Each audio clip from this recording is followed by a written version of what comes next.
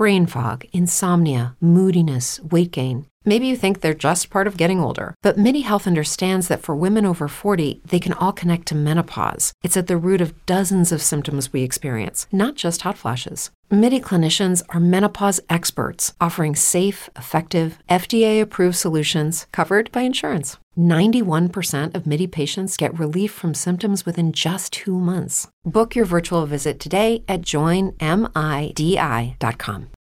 As humans, we're naturally driven by the search for better. But when it comes to hiring, the best way to search for a candidate isn't to search at all. Don't search, match with Indeed. When I was looking to hire someone, it was so slow and overwhelming. I wish I had used Indeed. If you need to hire, you need Indeed. Indeed is your matching and hiring platform with over 350 million global monthly visitors, according to Indeed data, and a matching engine that helps you find quality candidates fast. Ditch the busy work. Use Indeed for scheduling, screening, and messaging so you can connect with candidates faster. And Indeed doesn't just help you hire faster. 93% of employers agree Indeed delivers the highest quality matches compared to other job sites, according to a recent Indeed survey. And listeners of this show will get a $75 sponsored job credit to get your jobs more visibility at Indeed.com/podcast. That's Indeed.com/podcast. Terms and conditions apply.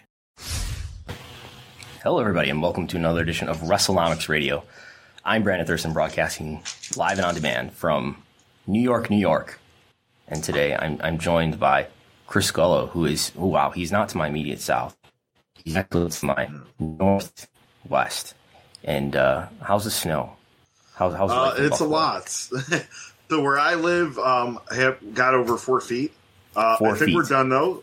Yes, the snow last night was done, but Orchard Park, where the Buffalo Bills play, and we're supposed to play today, 77 inches. And that was actually before the snow last night, so it was probably more than that. You in fact, were not even supposed to join us today for WrestleNomics Radio. You were supposed to be at the Bills game. Yep. I was supposed to be at the Bills game. In Orchard Park. But that Bills game in Orchard Park is no longer taking place. It is taking place at the home of WrestleMania 23, Ford Field in Detroit. Is it like officially Detroit, or is it one of those suburbs?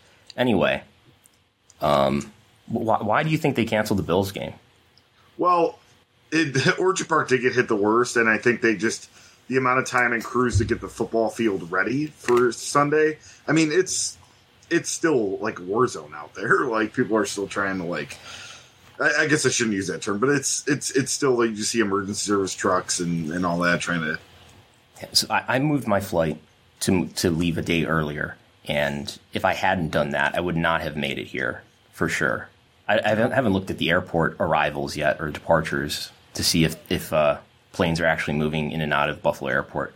But I parked in long-term parking at the airport. I'm really curious to see what my situation is going to be like when I return home, assuming I'm able to return home on Monday. When do you come home tomorrow?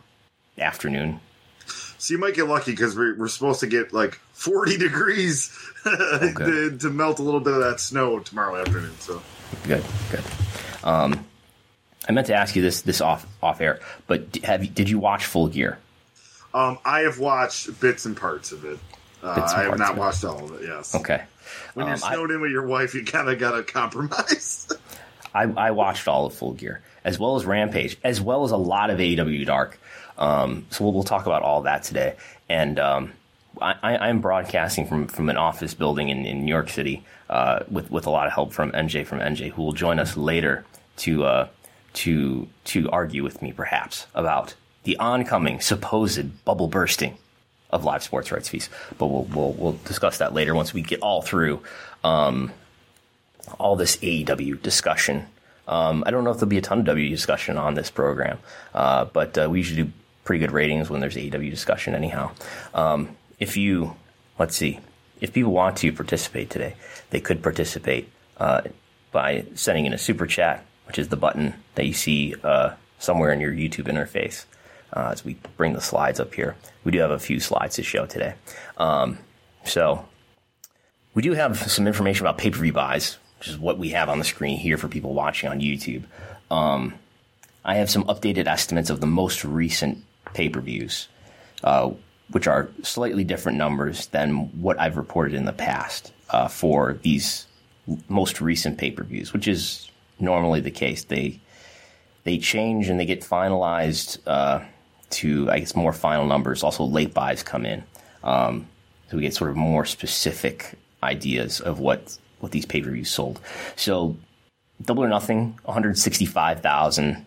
Earlier, I'd reported 155,000, so that's 10,000 higher. Forbidden Door, 140, up from 127. All Out, 140, which is up from 139, because I'd been using a median of two numbers on either side of that. In the post-pay-per-view press conference, or scrum, Tony Khan did give us an idea of what the pay-per-view buys were looking like in his view. Do you have that quote handy, Gullo? Yeah, so this is what Tony Khan said. Looks very positive off pre-show buys. During the pay-per-view, I wasn't tracking the buys as much, but it looks very similar to the recent pay-per-views. They've been very stable lately in a good range. Brandon, you say to him, 140. Tony says, yeah, I mean, that's probably not far off. That was the preliminary buys. It could be higher, it could be lower. I definitely think similar to the other shows this year, which is a really good number. I'd say the last two shows were in the range of about 140,000, and I think this could be there or better. Okay. So 140 would be down year over year from 155 for Full Gear last year. I bring that up because that's been a talking point in the past that they've continued to, that Tony Khan has just brought up that the given pay-per-view was continuing to be higher than the one before it.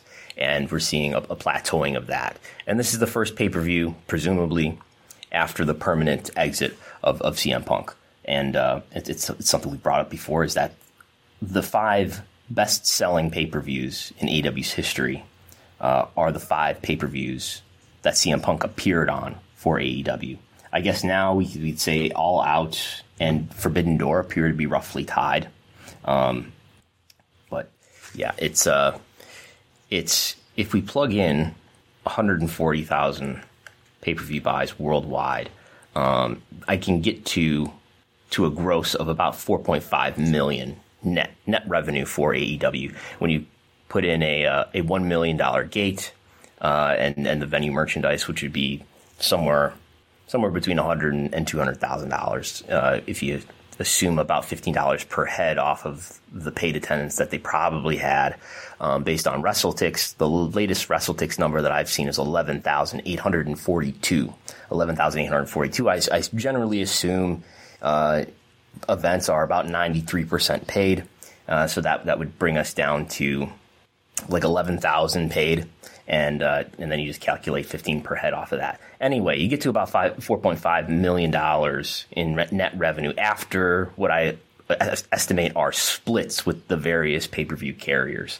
By the way, there was some YouTube distribution on pay-per-view in some markets here, which is a first for AEW.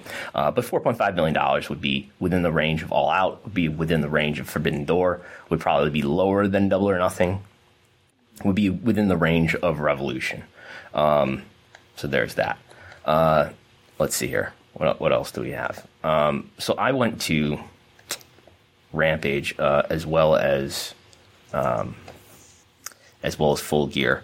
There's a lot of in fact, I was convinced to go to Rampage because I figured it might be a once in a lifetime experience to actually see one of the 5 pillars, I guess.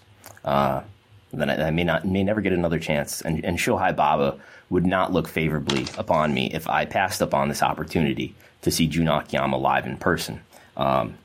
He's having a tag match with Konosuke Takeshita versus Eddie Kingston and Ortiz. Of course, they set up the match after the show went off the air, I believe. A singles match on the pre-show between Eddie Kingston and Jun Akiyama. So I will note, though, that I went to the venue. This is Prudential Center in Newark, New Jersey, of course. And as I was entering the building near one of the main entrances, they have these wonderful. Even the entrances are corporately sponsored at the Prudential Center. Did you know that? There's an M&M entrance like Wrigley's, Mars, M&M, and then I think there's a Citizens Bank entrance or something like that. Is that a conflict with Prudential? Anyway. Anyways, as I was going into the one entrance this is for Rampage now, I overheard a group of 2 people go up to security and say, "Hey, we're seat fillers. We're looking for what entrance we should go in." So I would imagine they were not the only 2 who were participating in that event as seat fillers. So I just overheard that. So that was apparently happening. Have they used just regular people seat fillers before? Because I know of extra talent indie wrestlers that have been seat fillers for them. For AEW. But not, I've never heard of just, like WWE does, where you just get an email and you're not involved in the wrestling business. Who knows? They could have been indie wrestlers. Who knows this?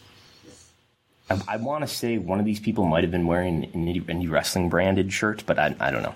I don't clearly remember. But in any case, I'm aware of other situations, and apparently you are too, all where there have been seat fillers used at AEW events. And this event, I can see the need for seat fillers at this event. So Full Gear, as we just mentioned, had something in excess of 11,000 tickets distributed.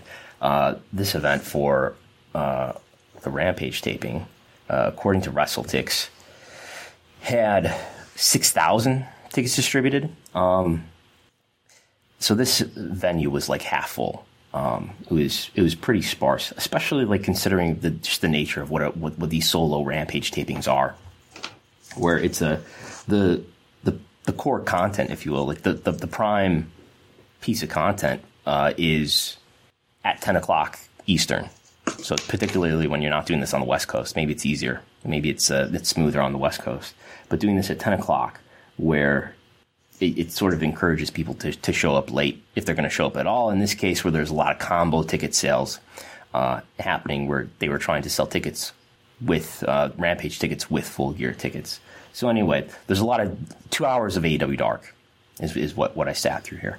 There were also did you know, as we all know, there is AEW merchandise available inside the venue. Anyone who has attended an AEW event knows that there's AEW merchandise available inside the venue. Now, I can report as well, with my boots on the ground, that there was AEW merchandise available outside the venue, which is, I don't think, normal, as there were some individuals offering AEW T-shirts that I'm not sure were official AEW T-shirts. It's not like WWE, where WWE also has the outside stand. Okay, no, they didn't have a big fancy van. No, they were just standing with a pile of shirts next to them. They accepted cash as well as Venmo. They accept Venmo. They were there before the event as well as after the event. In fact, after the event, they were offering 50% off on their merchandise. So great deal. I don't think I've ever seen that actually at a wrestling show. You've never seen bootleggers at a wrestling show? Maybe not in years. Not in years. I've seen concerts and Bills. Oh my God, the Buffalo Bill shirts. But I don't think I don't think it's probably been since the Attitude Era that I've probably seen that. I'm trying to remember. Like, people actually selling wrestling t-shirts outside, bootleggers. I haven't seen it in a long time.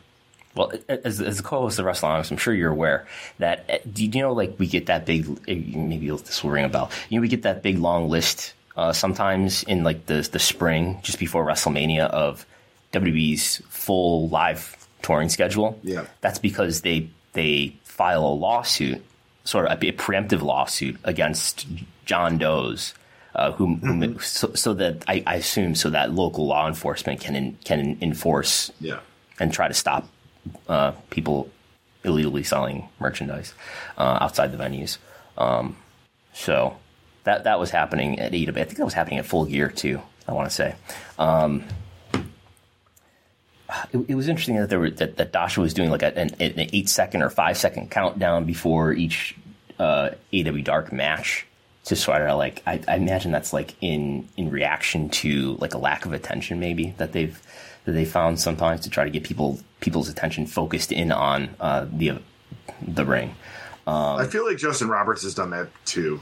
At times, Dark, it definitely feels like a remedy, or not not enough people were paying attention sometimes, and they had to do. Hey, a big part of a ring announcer's job is to keep the crowd hyped, man. Keep them energetic. I can tell you from experience, So, she might have even done it on her own recognition, looking at the energy of the crowd. So, yeah, I had a lot of thoughts as I was sitting there watching AEW Dark about the Ring of Honor interaction, and I would argue dilution of the AEW brand and of AEW talent. And there was quite a bit of discussion on the media scrum, which people can find on AEW's official YouTube channel, as well as from members of the media who were there. I'll say that Will Nightingale was more over than her push. She was very over to a crowd that was not well populated. It was a very different atmosphere from night one compared to night two. But I couldn't help but notice sitting there watching all these matches for AEW Dark with a crowd that was, kind of into it and kind of waiting for Rampage. They weren't super hot for Rampage either. But it felt like there's, over time in AEW, it's increasingly become the case that there's a lot of talent, more talent this month than last month, or this quarter than last quarter. And AEW only has a finite amount of TV time. Yeah, they have Dark, but I don't think Dark is reaching nearly as many. It's definitely not reaching nearly as many people as Dynamite is, and to a lesser extent Rampage is. And I think there's only a finite appetite that they're going to be able to achieve there. Let's say 3 hours. And the appetite that people have for Rampage is diminishing based on the diminishing ratings of Rampage. And you can have all this ancillary extra stuff on YouTube, AEW Dark. That's fine. A very diminished population of people, a very diminished audience is going to be willing to consume that stuff. The point of all this is to say, this is the space and time that you have to get people over, to get talent over, while your talent pool is growing. So basically, I'm saying I think they have too much talent, and I think they're left with the amount of talent that they have now. They're sort of left with two bad alternatives, and one is to sort of more evenly distribute that talent over their core hours of, say, Dynamite and Rampage, and to just sort of share the time with everybody more, give everybody more equal time, which gets everyone over less because then everyone has less time to get over. Or they could not do that and just use select talent more. I think this is probably the better of two bad alternatives. But just to use select people more, focus on those people, get those people over more strongly. But then that kind of wastes the money that you're spending on that talent, the travel expense that you're spending on that talent. You're probably risking the morale and goodwill of the people who are not getting used. And for the talent themselves, it's probably not the best way to have them spend their career and to have them develop as talent. And I think that the dilution of that, it's resulting in lower TV ratings, lower ticket sales, especially for Rampage, and I think arguably lower TV ratings and ticket sales for Dynamite, and ultimately, I suppose, lower pay-per-view buys as well. We've talked about, and I think we talked about on Thursday for subscribers in the podcast that we did as soon as I got out of Grand Central, about it's becoming pretty clear that AEW's attendance is waning, especially when you look at it in what I think is the fairest way to look at it, by looking at it market to market, event type to event type. By that, I mean, let's look at the Dynamite ticket sales for a given town compared to the last time they were there. And yes, some of this is comparing a first time in the market to the second time or the third time they've been in the market. And perhaps there's some natural diminishing returns from that. But some of it, I think, is related to, well, the lack of CM Punk, who I think, I believe we've demonstrated here, was clearly their strongest individual talent draw. Yes, CM Punk is a draw. And other absences too. I mean, they've finally got Kenny Omega and the Young Bucks back, but and I think there's just a sort of malaise over the product certainly going into this weekend, that has contributed to lower Rampage TV ratings, most prominently, lower ticket sales. And we did not see a strong Dynamite rating this past Wednesday. 0.28 in the demo, which was their lowest since June in the regular time slot. So yeah, this was kind of a low energy dark taping. But it's to see people like Zach Clayton, who had like a short squash match, and this is someone who is like a former reality TV star who may have potential, but to whatever extent he has potential, I think it's hardly going to be developed in these sort of short matches that they're having in front of crowds that are not super hot. Having matches with sort of an indie enhancement talent who's not more known than they are, who may not be they may have a fine match and may serve the purpose that you want to achieve here. We want to have let's say a 3-minute match where Zach Clayton squashes somebody. Fine match. Does it develop him to whatever extent he's going to be developed? Is that the best situation for him? I would argue not. Yeah, I mean, to your point, Brandon, I thought when Elevation was announced, right, that it was going to be different. That it was going to be 3 to 4 matches before Dynamite that had, mid-card talent versus mid-card talent, maybe a top talent versus competitive matches. You know what I mean? Not just enhancement talent matches against, an AEW star. And just we haven't really seen that since like the first couple of weeks.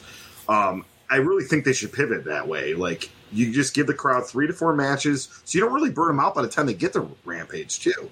Give them 3 to 4 competitive Dark Elevation matches, give them Dynamite, then give them Rampage. And I think it would be a better fan experience. And then any of the enhancement talent matches, you could put those on the dark tapings in Orlando. I think in the media scrum, Will Washington from Fightful and Tony had an interesting discussion about. I could see Tony getting ready to say it before he said it about.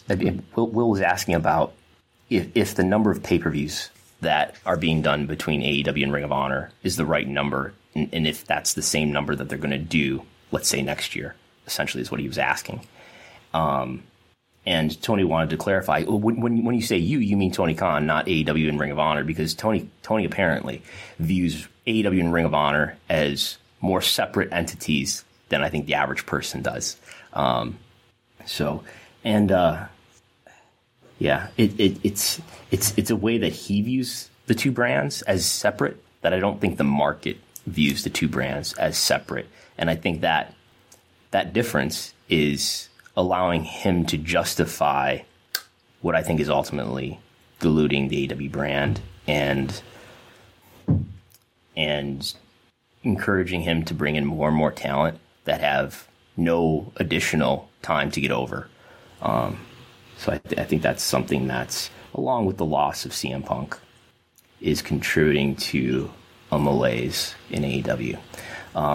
So all that said, I think going into this pay-per-view, this is a big moment to step up to the plate. And if you have a bad pay-per-view here, that's going to be another layer of malaise on the product. But I don't think that's what we had here. CageMatch.net, last I looked, as of late last night at like 3 a.m. Sorry, everybody, by the way, we're starting late here. I got back to where I was staying with family at like 3 a.m. But going into this pay-per-view, I think it was really important that they had a great show. And most AEW pay-per-views have been well received, at least if you look at the Cage Match ratings. I think Cage Match has started to put a block on. I don't know if you can rate them, but you definitely can't look at the event rating immediately after the show starts or immediately after the show ends. So if I'm going to the Full Gear page, we do have it an 8.68 as I sit here right now. So how does that compare? Let's see here. But yeah, I think it was really important that AEW has a home run show. The first two matches were really good. The cage match and the 6-man tag match. I have to say that the Jade Cargill and Nyla Rose match, just as that match was going to the ring, and after the 6-man tag, which was a really excellent match, and the crowd was super hot for the Elite's first match in months. People got up and there were a lot of people were filing up the stairs and into the concourse. So I think there was just a lot less attention paid on that match.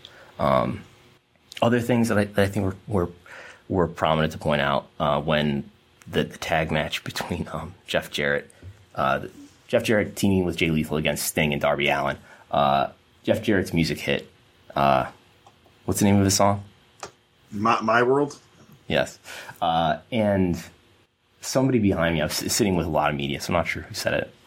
Somebody behind me says, I wrote it down, "This song sucks. It makes me think of TNA, and I don't want to think about TNA," which I thought was an apt way to point to how Jeff Jarrett's presence affects the AEW brand, in that it's supposed to be, AEW is supposed to be the strong alternative in the face of a lot of things that have tried to be a strong alternative and haven't been the strong alternative that fans have wanted from a non-WWE product that is high profile. And his presence there makes people think of the disappointment that's associated with TNA. And another thing that came to mind, sitting and watching the press scrum, especially at the moment where he was sitting between Anthony Bowens and Max Caster. It seems like Tony has a deep emotional investment in talent, and I think I would speculate that he gets very connected to talent, and at least some people he can sense that he feels really proud of them, right? As they're sitting there and they're doing well and they're getting very over and they're apparently selling a ton of merchandise. And you can see sort of an emotion on his face that he's worked hard with them and tried to get them over, and it's worked out. And I imagine that he's grown a lot of emotional attachment and investment into a lot of talent. And I'm guessing that has resulted in things like having a show that's a 4-hour show that has a lot of great matches and a lot of great talent on it, but it's just a lot to digest and it's a lot to ask of the viewer. And there's just a lot of talent in AEW that I think is ultimately to the detriment of the greater good of the talent in general. So yeah, any thoughts or questions or things to dig into on all these freewheeling things that I just said, Gullo? You're frozen in. So there you go. Yeah. What would you? So you kind of mentioned a little bit the interest of the match. Is how was the crowd from start to bottom as far as energy? Do you think they got burnt out? I mean, it was a lot of matches. It still ended late. Do you think? Yeah, crowd was super hot for the beginning of it. I would say the crowd was not the crowd through AEW Dark on Friday night was not great. Through Rampage, they were better. Again, you got a 12,000 seat venue or whatever it is. That was only half full. Following night, they had a full venue. And I imagine coming across on television, Alan Cunan from the Torch mentioned that and I haven't seen any of this on the telecast myself, but he mentioned that he felt that AEW must be miking the audience differently. And I did notice, and right in front of where they had us seated in sort of media row, there were these three things, and I took pictures of them and tweeted them. These things that I imagine are microphones that were not present. I looked back at my pictures that I'd taken, because I took a bunch of pictures on Friday night and sent them to WrestleTix. So I looked at those pictures, and I couldn't find these microphone-looking objects anywhere in my Friday night pictures. But there these objects were on Saturday night. So I think they are miking the Saturday, or miking the pay-per-view differently than they mic'd Rampage, which I'm guessing is that is a specific way that they mic the crowd for pay-per-view. I don't know why they do that. You would think they would want it. You would think that that's not a huge added expense to add some audio equipment and production, but maybe they just want to be able to manage, the chants that end up on TV. I don't know. I thought the crowd was not that invested in the Nyla Rose match and Nyla Rose and Jade Cargill match. A ton of heat for the first two. crowd for the main event was a little tired too, but MJF and Moxley were very over. So yeah, do you have the quote from Tony Khan? I think he revealed a number for pay-per-view buys for Ring of Honor, which is at least new to me. Which was in the course of his discussion with Will Washington about the Ring of Honor, the pay-per-view load for Ring of Honor and AEW, and the semantics of Ring of Honor and AEW. You have that quote? Yeah, well, I have this specifically on the Ring of Honor pay-per-view buys. It would probably be 25% or so what you get from an AEW pay-per-view, or less than 25% from an AEW pay-per-view. Say a number like 35,000 buys at the price point for Ring of Honor, which is also a lower price point. So this was, as you said, this was in the middle of a whole big thing of Ring of Honor kind of being separate from AEW, and it was there was a lot to take there. But we saw this here about the pay-per-view buys, 35,000. Yeah, so that sounds like something that's in the realm of a real number that he's referring to there, which would be about a quarter of what these AEW pay-per-views are doing.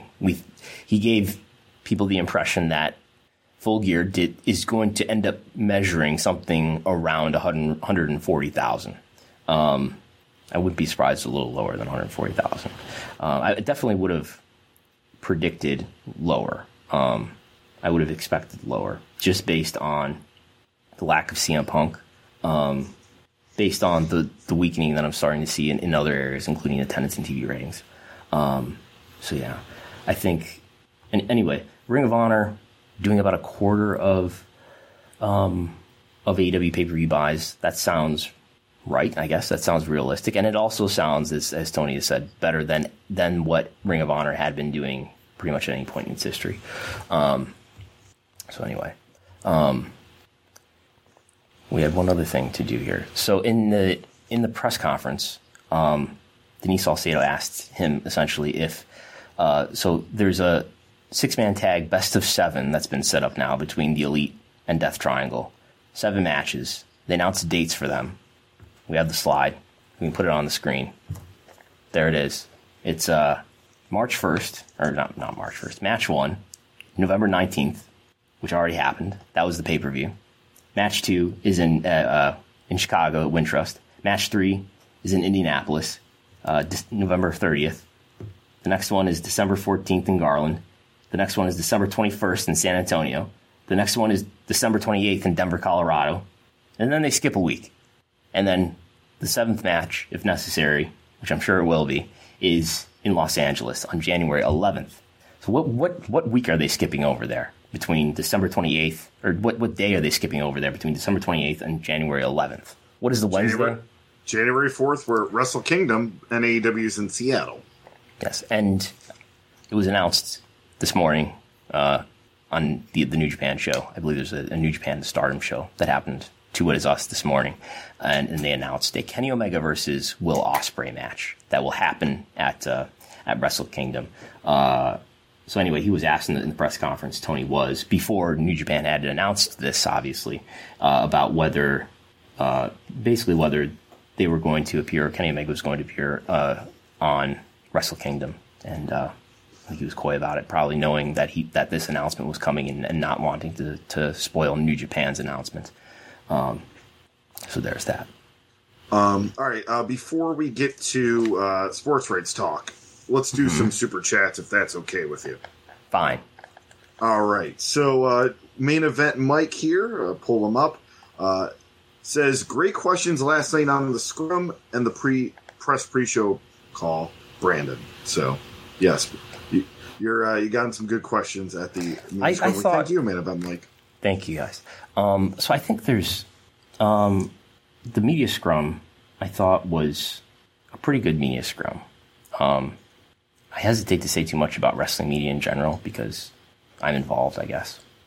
But I thought there were a lot of good questions. And you can look back at other media scrums and media calls and say, well, there's a lot of softball and careful questions being asked. But I thought this was a pretty good one in terms of thoughtful and newsworthy questions being asked. Has All Out changed the dynamic of these to maybe a more journalistic approach? I thought the All Out press conference was fine too, but maybe, and maybe just I think some of the criticism of the media's conduct in these situations is probably in the air and maybe causing people to reflect too.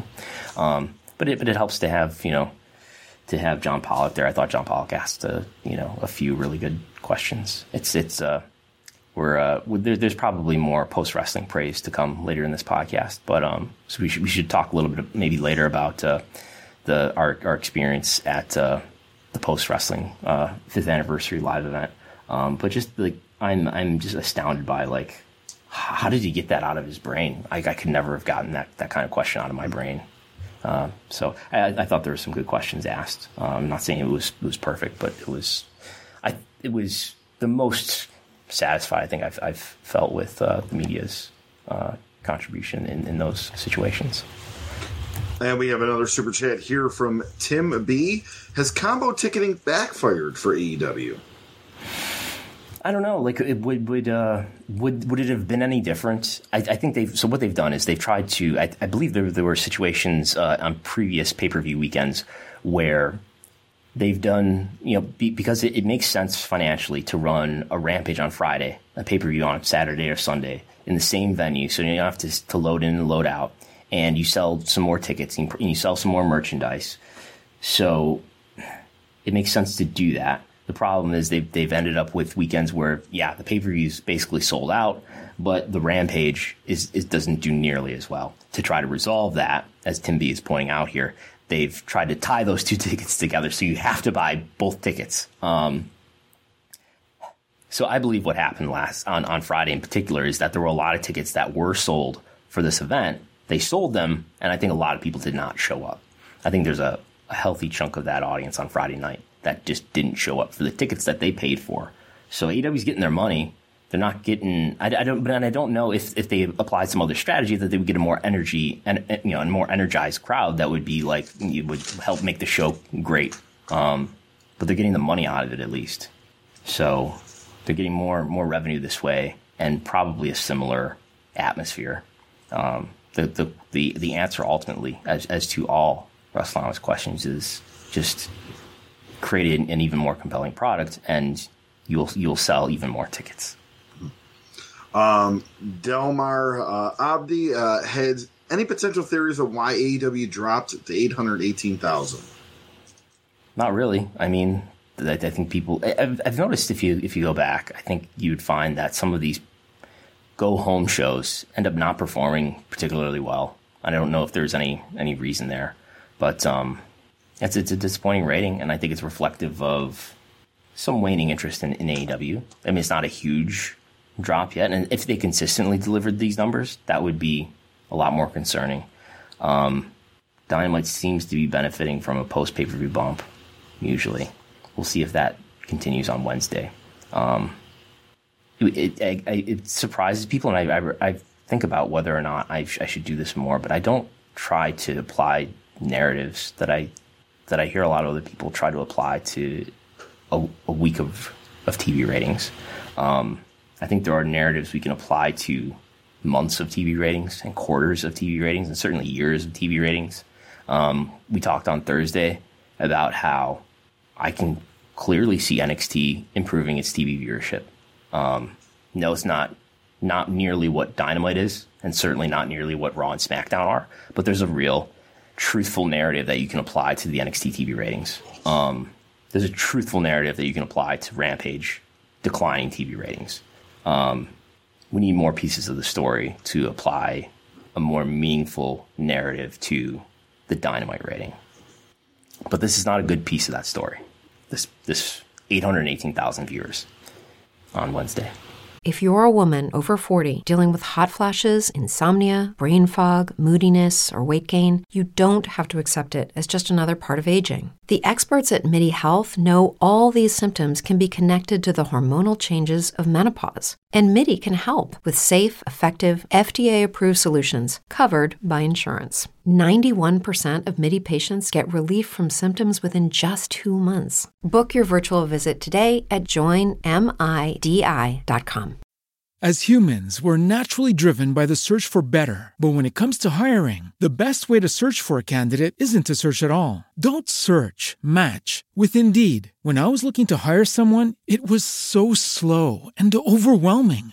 I wish I had used Indeed. If you need to hire, you need Indeed. Indeed is your matching and hiring platform with over 350 million global monthly visitors, according to Indeed data, and a matching engine that helps you find quality candidates fast. Ditch the busy work. Use Indeed for scheduling, screening, and messaging so you can connect with candidates faster. And Indeed doesn't just help you hire faster. 93% of employers agree Indeed delivers the highest quality matches compared to other job sites, according to a recent Indeed survey. And listeners of this show will get a $75 sponsored job credit to get your jobs more visibility at Indeed.com/podcast. That's Indeed.com/podcast. Terms and conditions apply. Everybody in your crew identifies as either Big Mac Burger, McNuggets, or McCrispy Sandwich. But you're the Filet-O-Fish Sandwich all day. That crispy fish, that savory tartar sauce, that melty cheese, that pillowy bun. Yeah, you get it. Every time. And if you love the Filet-O-Fish, right now you can catch two of the classics you love for just $6. Limited time only. Price and participation may vary. Cannot be combined with any other offer. Single item at regular price. Ba-da-ba-ba-ba. All right, I think we are all caught up with Super Chats. You can still enter some Super Chats on the YouTube page, but your question with the little $sign right under it, put any amount that you think is fit for the question. And we thank all of you for your Super Chats today and previously as well. All right, so time to talk some sports rights with MJ from NJ. Well, we'll set this up first with So I asked two questions, I think, on the press conference, and I asked about pay-per-view buys, and then later I asked him this question, which we'll do our best to set up now. I wonder if you could tell us what your perspective is of just the broader live sports rights market in the future. If there's a recession on the horizon, there's some anxiety about whether the cable industry will stay strong. WBD, your partner, is talking about cost cutting frequently. So I imagine that you have a pretty positive outlook on it. It's so important to AEW's future financially. So just wondering what your thoughts are on the live sports rights market. Well, I've always been able to take a long view on AEW content. We have a lot of resources as a family, and it's a family business. So AEW was able to launch with a good upfront investment and then build big revenue very quickly. And now we have really strong revenue streams that have allowed us to probably, like I said, take the long view of how things play out in 2023, 2024. And I feel like the most important thing for AEW is that we have a really strong media partner with Warner Brothers Discovery. And that partnership has only gotten stronger as the merger happened, and Warner Brothers Discovery has given us more responsibility, more opportunities at additional content, and I think it's going to be good. I mean, not only have we probably got more opportunities to get more content in the WBD pipeline, but also we've had more opportunities to have interconnectivity and integrations with their shows and things that are important to them. So I think we've become an important player. And, like you alluded to, it's been a challenging time for some media properties, but I think for AEW, by having strong year-over-year ratings where we are up year-over-year and, for the entire year, and it's also been a positive quarter for Q4, the pay-per-view buys have been really strong. So I think for AEW, while it is probably for some companies that haven't had the kind of success that AEW has enjoyed in 2022, I could see why it would be a concerning market. For us, I'm actually really optimistic about it. But that is a good question. Okay. So basically what I got from his answer is that he's always been able to take a long view of the sports rights market. They've made an investment with Shad Khan. And then he went on to talk about how strong that relationship is between WBD and AEW, and that's only going to get stronger. And he kind of made a basic case for AEW continuing to be a valuable TV rights property, which is he pointed out year-over-year increases in TV ratings.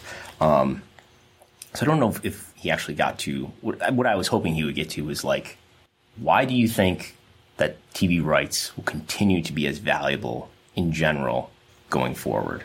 So I suppose now to participate in some discussion with us about this topic is our friend MJ from who I will change my microphone setting now so that he can also participate here. So anyway, hi MJ from MJ. First of all, thank you for helping WrestleNomics have a place to record. So I did not have to record just outside Grand Central Terminal as I did on Thursday. And we're sitting pretty close to each other right now, so if we're looking at each other, the audience knows why. Yes. You were looking for a Nick Khan-esque. I was looking for a lecture on how the media business works. Yeah, I guess so. Well, I don't know what Tony and the family business's long-range plan is, but I think it will continue to be a valuable property. And I think it's starting from a place where its current value is considerably lower than the competitor in its industry. So therefore, it looks like a value proposition.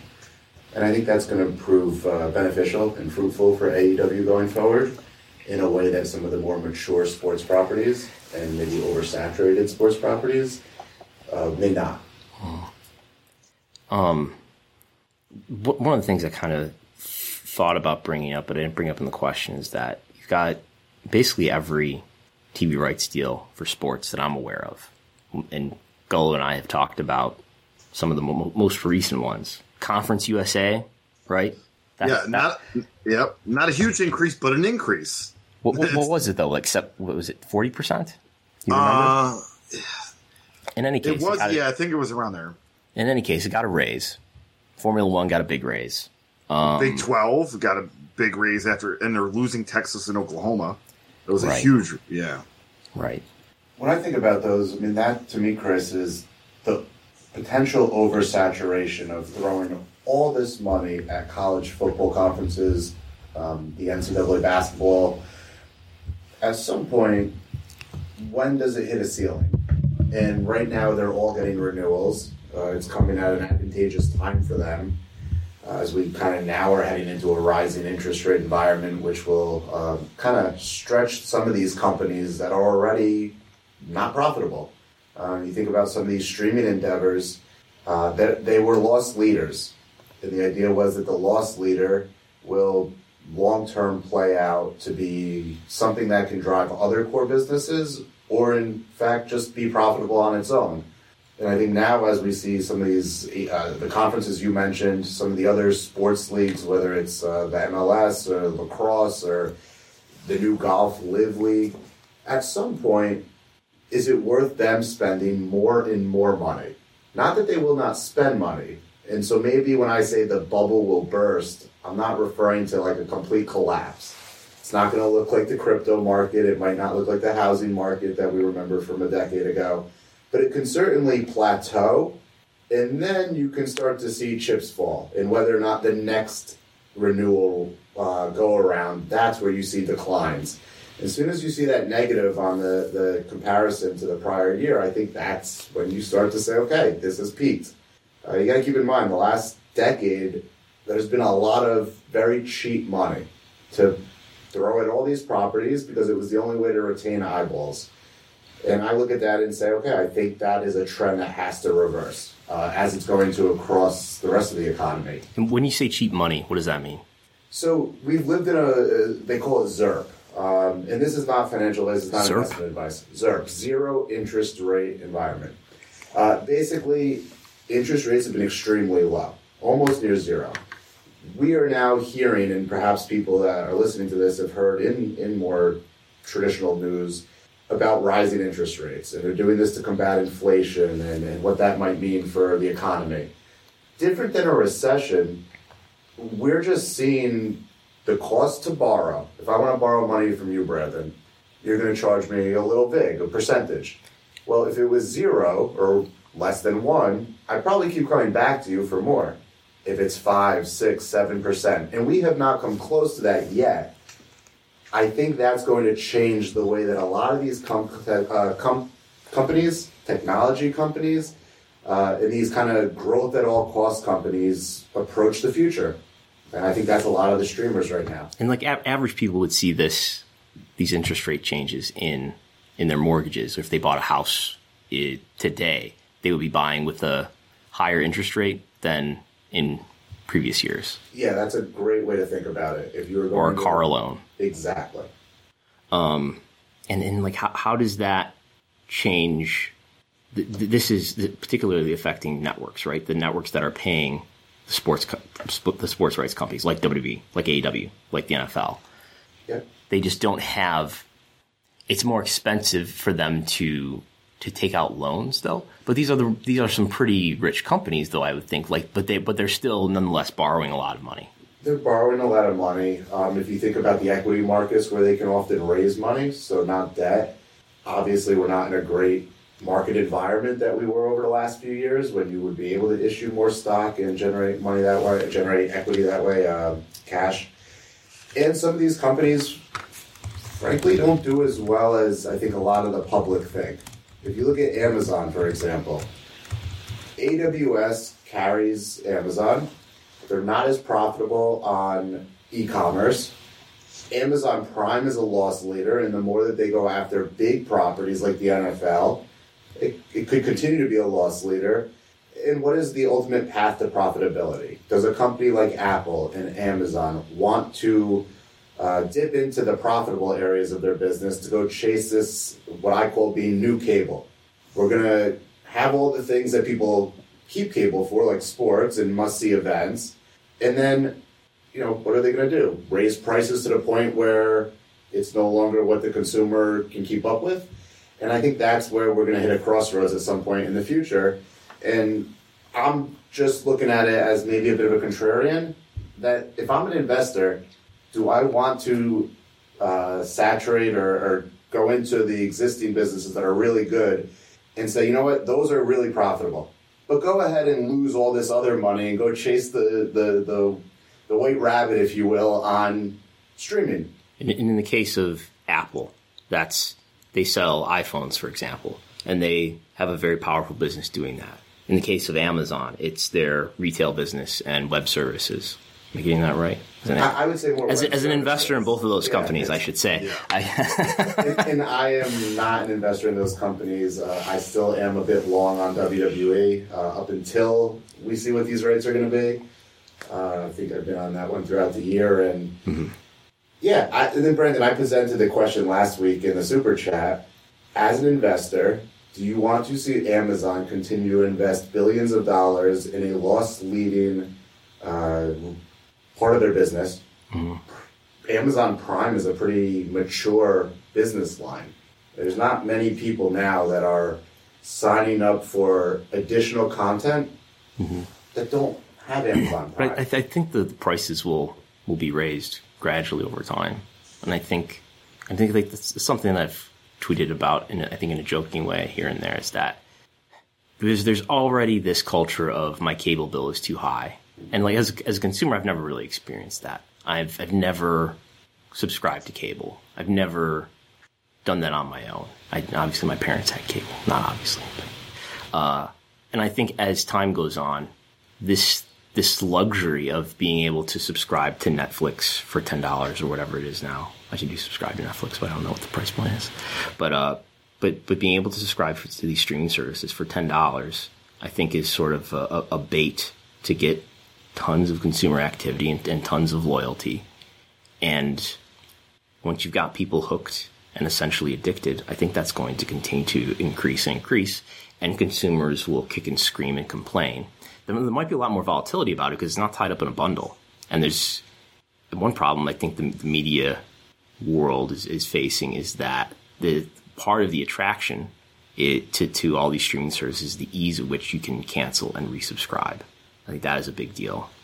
I think that's really underrated. That friction of I don't want to go through the hassle of like having to get somebody into my house to sign up for cable and all the rigmarole that's involved in that. Not to mention the actual expense that's involved in that. But streaming is so much more convenient. Not only is it cheaper, but it's also easy for me to cancel and get rid of it if I want without having to have the cable guy get into my house. I'll give you a great example.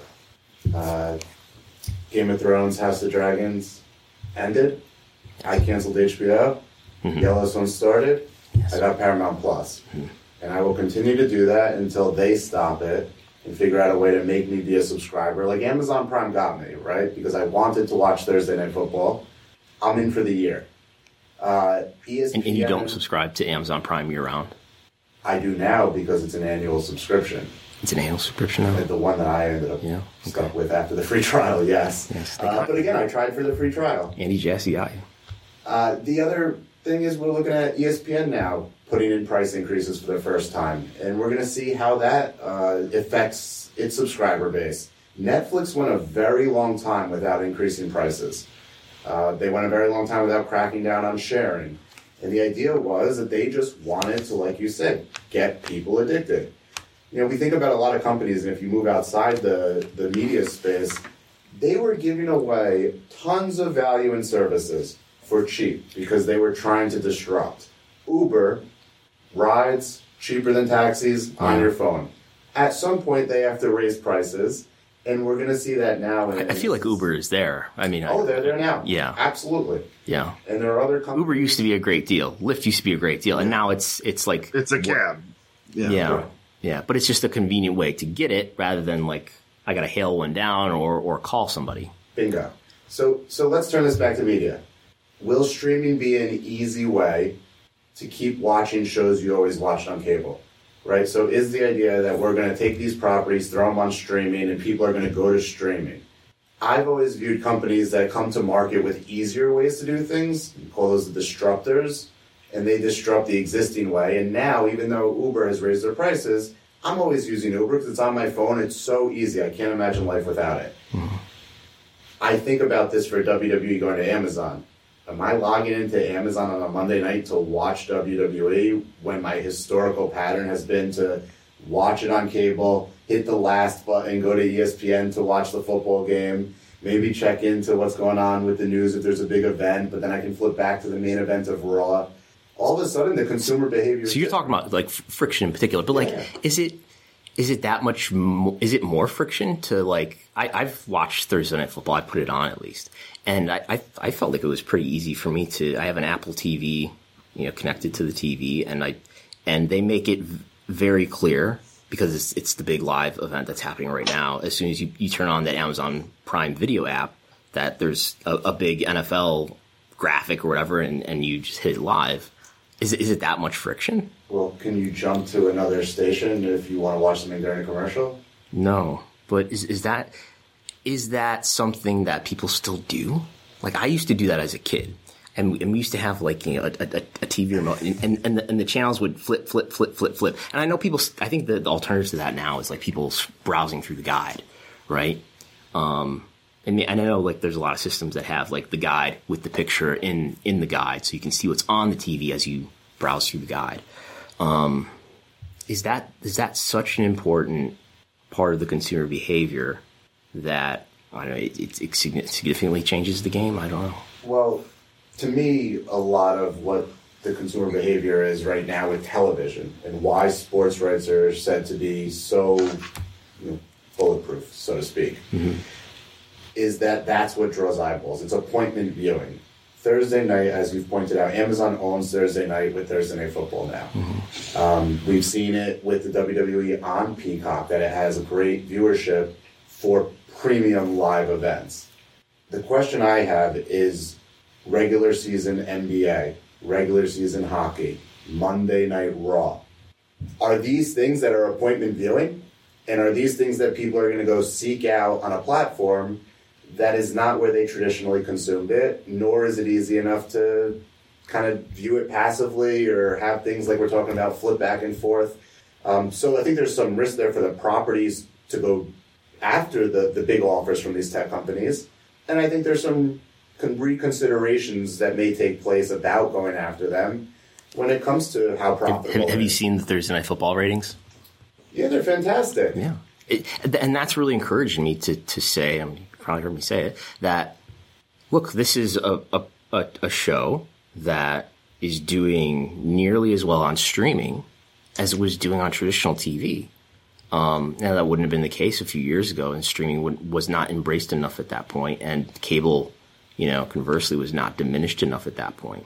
But that's really encouraged me to start to make the case that WWE and Amazon could have a really plausible discussion about having either Raw or SmackDown on Amazon Prime Video. Gully, you wanted to jump in? Yeah, I have a question here. We're talking about a recession and a bubble burst. He had the Gully, I want to jump in face. I've learned to read it.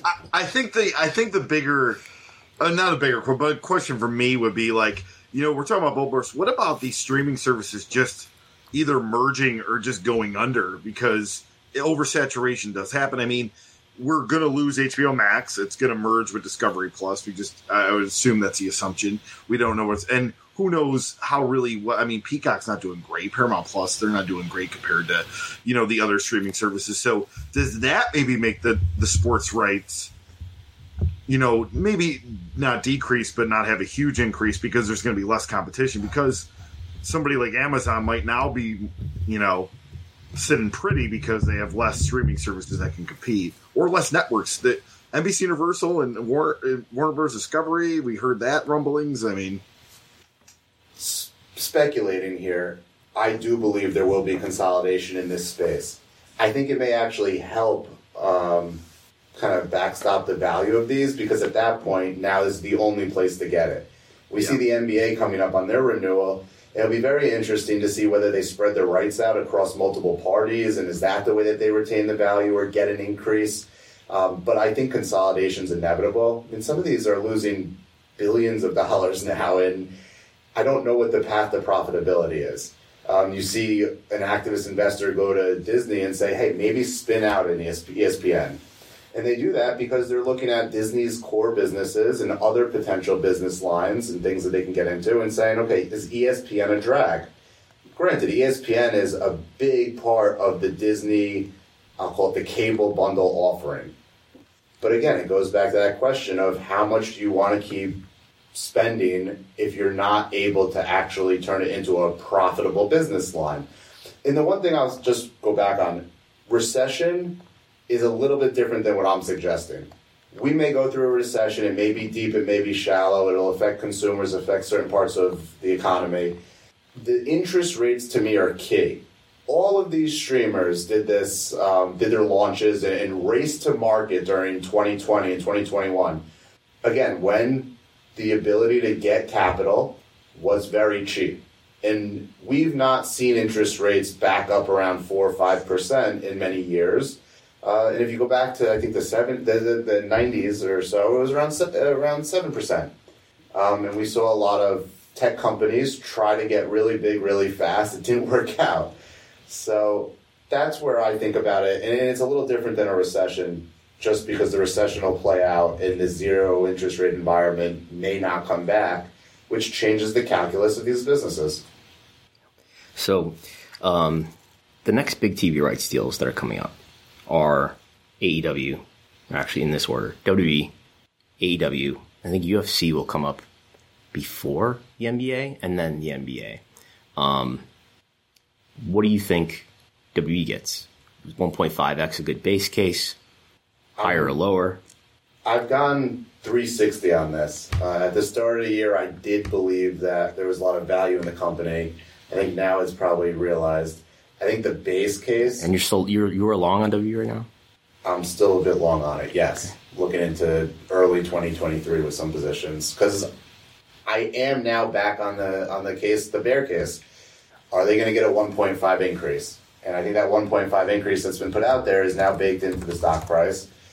I also think it was done at a time that there wasn't as much visibility into what was happening to these companies. If you look at the layoffs taking place at Amazon and Apple, these are not seasonal layoffs. 10,000 people as Amazon is the largest corporate layoffs I believe they've done.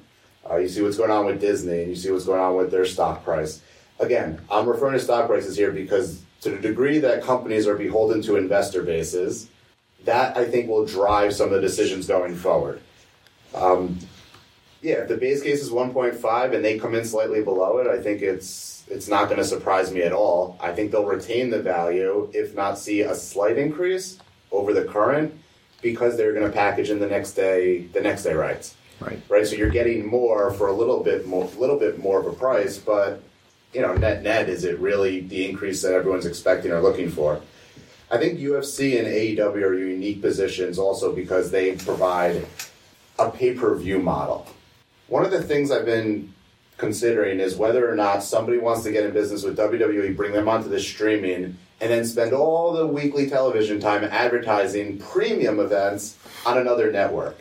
I find that to be a bit of a conflict. Right? Is Amazon going to say on Monday Night Raw or on Thursday or Friday SmackDown, hey, go subscribe to Peacock to watch the premium event? Doesn't make much sense to me. It's not that they may not do that, and maybe Peacock wants to get out of the deal and they want to sell the whole thing off. We've seen different... it's not exactly the same. Yeah. Is that a lot different than the NFL has every TV partner, and the NBA has ESPN and WBD. MLB is on ESPN and Turner WBD. Is that it's not quite the same as like build peak event, but it's definitely and I think you do even hear, right? Like I think I've seen this season NFL games being promoted on a given network that are being aired on a different network. I don't know about like regular season, but they do that for the playoffs for sure. So like if you watch playoff game on CBS, you'll be like, oh, later tonight on Fox will be, the Eagles and the Giants or whatever. Like you see that on playoffs. I don't know. I'll pay attention today. I don't know if you see that much regular season. You've seen them do the Nickelodeon experience where they put it on for the kids. They do cross-promote, but that's always been the case, and it's never been the case where you are cross-promoting to somebody that is a direct competition to your subscribers, right? So if you have CBS, you have Fox. If you have cable, you have the rest of the networks. Now I'm paying whatever I'm paying for Amazon Prime, but they're telling me to go pay money to Peacock. I think that's just a different dynamic here than what we've all lived with for the last however many years with cable. And as far as the pay-per-view stuff, my understanding is BR Live or whoever AEW is doing their pay-per-view streaming from, but mostly BR Live, I believe, in their partnership. In the U.S., it's BR Live. Internationally, Fight. And for the first time, there was some YouTube distribution to the pay-per-view for this pay-per-view. And UFC has proved to be very successful for ESPN Plus in being able to upsell. And that, to me, is a bit of an advantage for UFC. And I think will be useful for AEW, the ability to provide that upsell that they've now conditioned an audience to, we've seen this year. Maybe not as good compared to last year with the Punk pay-per-views, but consistently doing good numbers. And that, to me, is something that'll be a bit beneficial for them, especially coming in with a lower, probably, price point than WWE is for their renewal. Yeah, I think there's, even if, let's just assume that there's a weak market generally for TV rights fees, which isn't the case right now. Every deal that I'm aware of has been an increase, at least on like a per hour basis, per game basis, however you want to put it. And when I say every, I guess going back at least the last several years. I know there was one MLB deal that was lower, but it was for fewer games. So generally, it's everybody's getting a raise still. I think even if we enter a world, and it would have to start happening pretty soon, where TV rights aren't just automatically getting an increase. AEW was in a more nascent position in 2020 than it is today. It was less proven then in January 2020 when it signed its current deal than it is today.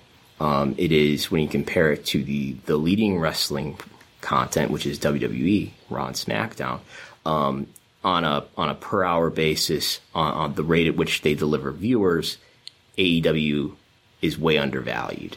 So I think you could even if the bubble bursts, worst case scenario, it seems pretty likely to me, even against some massive headwind like that AEW would still get an increase.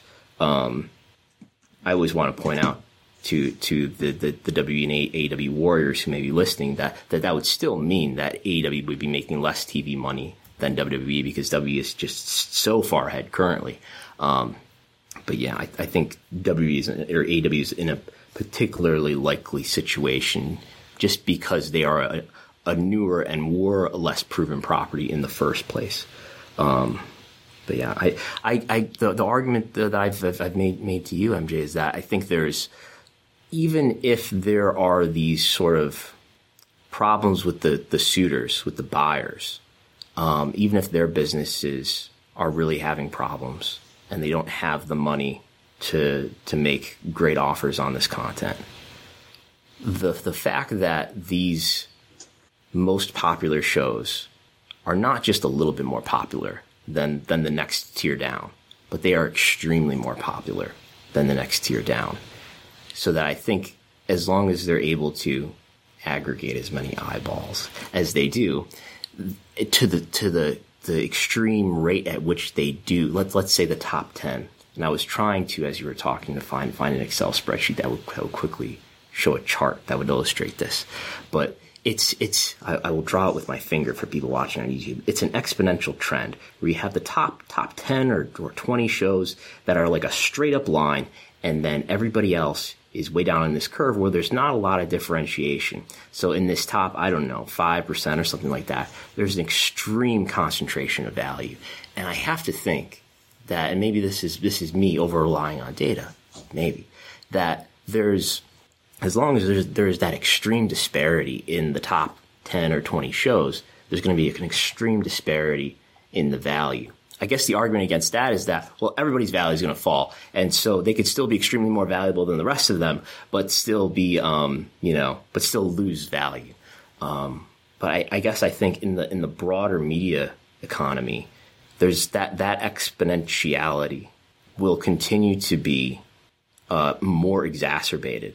That the extremeness of that curve, of the exponential curve, is only likely to become more extreme as media continues to fragment, as the entertainment options continue to increase, whether that's gaming, whether that's streaming, whether that's traditional TV still existing, whether that's people watching WrestleNomics Radio on YouTube. There's just an endless supply of entertainment options that are continuing to create harder and harder competition for everybody, so that the biggest winners, I think, continue to have the biggest value that the distributors will have to pay an extreme premium to have. And do you think that translates to streaming as an option? Yes, because I think this, I want to say, luxury that we all have in paying $10 or $12 per month for streaming is a fading phenomenon. And everybody's going to kick and scream about it, just like they've kicked and screamed about their cable. But they'll continue to pay it, or enough of them will continue to pay it so that these media companies are able to get the profitability off of this content that they ultimately want. The challenge is, how does this friction play out? And do there end up being, like we saw at the very beginning of the W Network, these 6-month commitments or something like that? And I think you will see cracking down on account sharing and things like that. And what it'll be very interesting to watch, and pardon me as I did not do my research on this next point that I should have, what is the incremental increase to Amazon Prime subs because they now have Thursday Night Football? Yeah, it's probably not a lot, right? Are there other values that they're getting out of that? Is it data? Is it the ability to market to those people who are watching and get them to spend money on retail? To the degree that the e-commerce business is not necessarily the revenue driver that it's made out to be, or it's starting to slip a little bit, I question what that the marginal increase is, or the benefit being driven is. If you tell me that, and maybe part of that is like, maybe there isn't a clear strategy in those offices, but the notion that they want to collect all of this time spend, people's time engaged with the content, is the assumption is that, eventually as our teacher George Barrios taught us, the money will follow the eyeballs, and we'll monetize it in some way that will be profitable. Sure. And we have to see these streamers evolve more. I mean, Amazon Prime Video, they call it? Yes. So I'm new to that. So they did get me as a marginal increase. It's been around for a while. I don't know how much it grows year over year. I think the other platforms, Paramount Plus, Peacock, Disney Plus, HBO Max, which will become the Discovery HBO combination. Yes. It'll be interesting to see how much they continue to grow year over year. Netflix has now hit that point of kind of stagnation, plateau. They'll be up or down based on what content they have. Like you said, will they be able to keep people locked in for a longer period of time? Perhaps, and I think that is their strategy, but they'll also offer a cheaper alternative and then rely on the advertising market. Now, if cable itself can't last the test of time just based on consumer behavior in the advertising market, right? We see the slow decline in cable trends, and I won't go as far to say cable's going to die, but obviously not the business it once was. Well, we'll try to get Rich Greenfield on another day. Is it prudent for these companies to go chase a strategy that is reliant on advertising and consumer behavior to keep spending more and more and more year over year on the properties? I don't pretend to be that I have every answer. I know this to be true. I just think about it through these lenses, which I think is different than the average. Sports rights only go up, because at one point you could have said a lot of things only go up until they don't. And that's what I'm looking at as the environment changes. Again, different than a recession, but recessions change consumer behaviors. Maybe you don't need 6 streamers, and you come out of 2023 and you say, you know what, these 2 are good enough for me. And then there's always the way that people get around watching other different, through other means. Yeah. Okay, it's just about 1 o'clock, so I think we need to release the Buffalo Bills fans to go watch the Buffalo Bills. But yeah, I think it'd be interesting to see when, say, pay TV gets down to like 60 million, because then it's really in the realm of what, say, Netflix is doing in the U.S. If that changes the economics in some interesting way.